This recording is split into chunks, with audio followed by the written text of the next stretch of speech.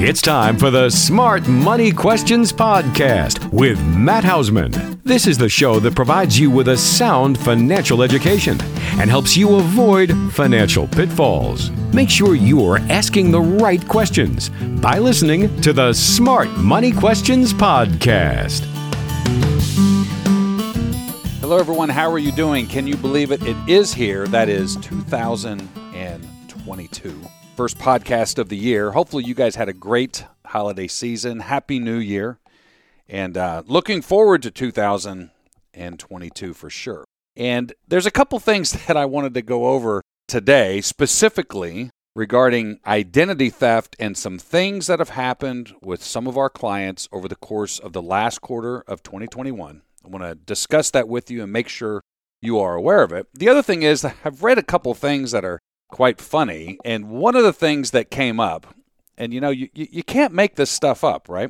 And that is in San Francisco. So many of you know that across the country, different states have been authorizing or making legal the use of marijuana, whether it's for medical purpose and or recreational use. But I found this to be extremely funny.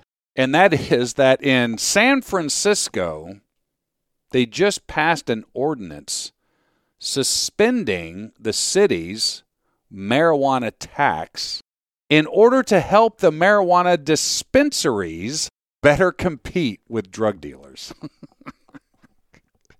Like I said, you can't make this up. So, all right, listen, the drug dealers are still getting us. We thought we were going to make this stuff legal and tax the heck out of it, but now our poor dispensaries, they can't actually sell anything, which means we're not getting any tax revenue. So hopefully you find that funny. No matter where you stand on the marijuana side, I think that the fact that they did that is a little hilarious. The other thing I came across was a quote from Bill Gates, and it said, "Always choose a lazy person to do a hard job, because a lazy person will find an easy way to do it." Thought that was good as well. And I'm not encouraging hiring lazy people, but I did think that quote was pretty funny. Let's go ahead and take care of the disclaimer. Please don't take any of the information or ideas or suggestions that I offer in today's show as direct advice for you. Please use it as information and education that you then can discuss with your advisor. Now, if you don't have an advisor or you would like for us to be your advisor, I'm more than happy to have that conversation with you. And it's real simple. All you have to do is go to www.speakwithmatt.com. That's www.speakwithmatt.com. And my online scheduler is right there. You can go right in. You can schedule a 15 or 30-minute phone conversation. And quite frankly, at the end of that first call, we're going to have a good idea. Does it make sense to have a second conversation? So again, very low key. Go right into the online scheduler. You don't even have to get on the phone with anyone to schedule this. So again, speakwithmatt.com, www.speakwithmatt.com, and schedule it there. So, all right, let's go ahead and get on to today's show. All right, let's jump back into this. So, what happened recently, really in the fourth quarter of 2021 with three clients in particular, is kind of a new, I don't even know how to describe it because it's the first time I've ever seen it. It might have happened before and I just didn't know about it or maybe wasn't affected by it. But we had three clients that received notices from the post office to their address that was confirming their change of address to some new location. Three people. In all three cases, these people had not moved. They hadn't gone anywhere. They're like, where in the world is this coming from? And in doing research, they found, or two of the three, found out that this was a form of identity theft where these people had changed their address, they had got other personal information, they had went and got credit card accounts, in one case bank accounts, and they activated these accounts, and especially with the credit cards, they started one because they didn't worry about where the credit card was actually being sent to because they didn't need it. All they needed was the account number, and then they started purchasing things online and sending them to a different address than where the credit card was going to. So, as I said, in 2 of the 3 cases, their ID had been stolen. They had found out that this was happening, and if you have this happen, if you receive a notice, I was just talking with a buddy of mine, another advisor from out west, and he was like, "What?" I said, "Yeah, I didn't, so the post office will send a confirmation of your change of address to your former address or the old address. If you receive something like that, act fast." And my encouragement would be is that you reach out to all 3 credit bureaus. So what is that? Equifax, Experian, TransUnion. See if there has been any activity on your account. The other thing is make sure that you go to your the accounts that you know are yours and make sure that an address change hasn't happened there. That takes me to the 4th scenario that happened. Is just last week I received a call from a client that a financial institution, one of the institutions we work with and where their money was, they had received a notice from that financial institution confirming the change of address to somewhere out west. They're here local in PA. And I was CC'd on it, and I said, well, I haven't received it yet. Let me run out to the mailbox and grab it. And sure enough, there it was. I said, let me call the institution and find out what in the world's going on. I checked the other accounts, the other financial institutions that we work with this particular client, and those were all, that address was still there. And I called this particular institution, and I said, hey, listen, what's going on here? This client, they did not change the address. Quite frankly, if they were going to do anything like that, they would have done it through our office. We would have assisted and processed that for them. So why did you change the address? And the person on the phone was very helpful. Let me go check this out. She did, and she came back and she said, well, what ended up happening was that we had sent out our privacy policy notice, and it came back from the post office with this new address on it out west. So we went ahead and we went through our process, which just like the post office is, we're going to send out a notice of change of address based on the information that we received back from the post office. So I immediately said, hey, listen, they did not change the address. This is the address it should be. So they changed it in their system. And she said, we're going to send out a confirmation that they need to be looking out for. Because if it comes back returned, or if they don't get it over the course of the next couple of weeks, then we need to be back in touch and find out what's going on. So I tell you all of this because that this is now happening at the post office level. Back at the beginning of the pandemic, when the different stimulus packages came out and there were enhanced unemployment benefits, had multiple clients where they received notices from the unemployment office in the state that they lived in, indicating that, we have acknowledged that now you are receiving these benefits, blah, blah, blah. And they're like, we never received any benefits. And quite frankly, a couple of them were still working. Another couple were actually retired.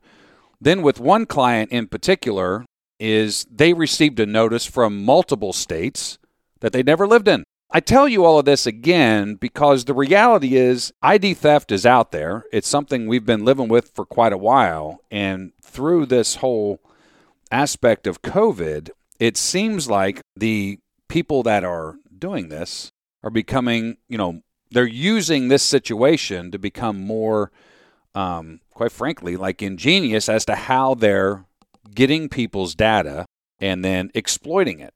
So you might want to consider some type of identity monitoring for yourself, like a LifeLock or something like that. Just do a quick Google search, the best ID monitoring companies, and you'll be able to go out there and look. They all kind of have different features. They're all priced a little bit different. I'm not going to say this is cheap, by the way, but I can tell you with a couple of the clients that have had their ID stolen over the course of the last couple months, it is an absolute royal PIA, pain in the butt, maybe another word, when you have to go through the process of taking care of that.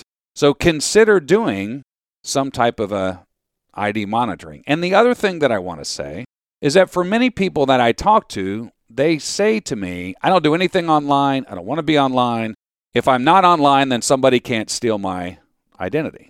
And let me tell you, that is so far from the truth, because the reality is, whether you are logging in online or not, your information lives online.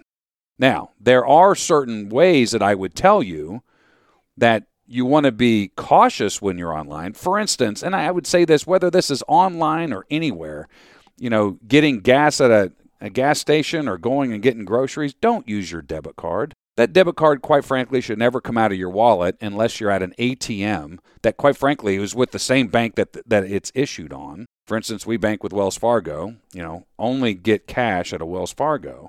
And other than that, use a credit card for everything. I talk about this all the time. I've talked about playing the credit card game, but in this case, the credit card is very important, because even in the cases of these last two clients that are dealing with the identity theft, and it was credit cards that were established, it's somebody else's money. They're not going in and taking your cash. I spoke with a client a couple weeks ago who was talking to me about one of their good friends was always using their debit card online, grocery stores, what have you, all the time. Well, that card number got stolen.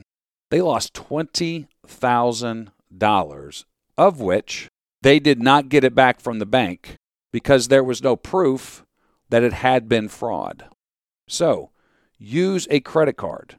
The other thing I would tell you is don't shy away from utilizing online banking, bill pay, what have you, because then you're actually able to go in and monitor what is happening. See what's going on. Again, don't just stick your head in the sand and thinking, hey, if I'm not online, I don't have to worry about it, because the reality is your information lives online, right?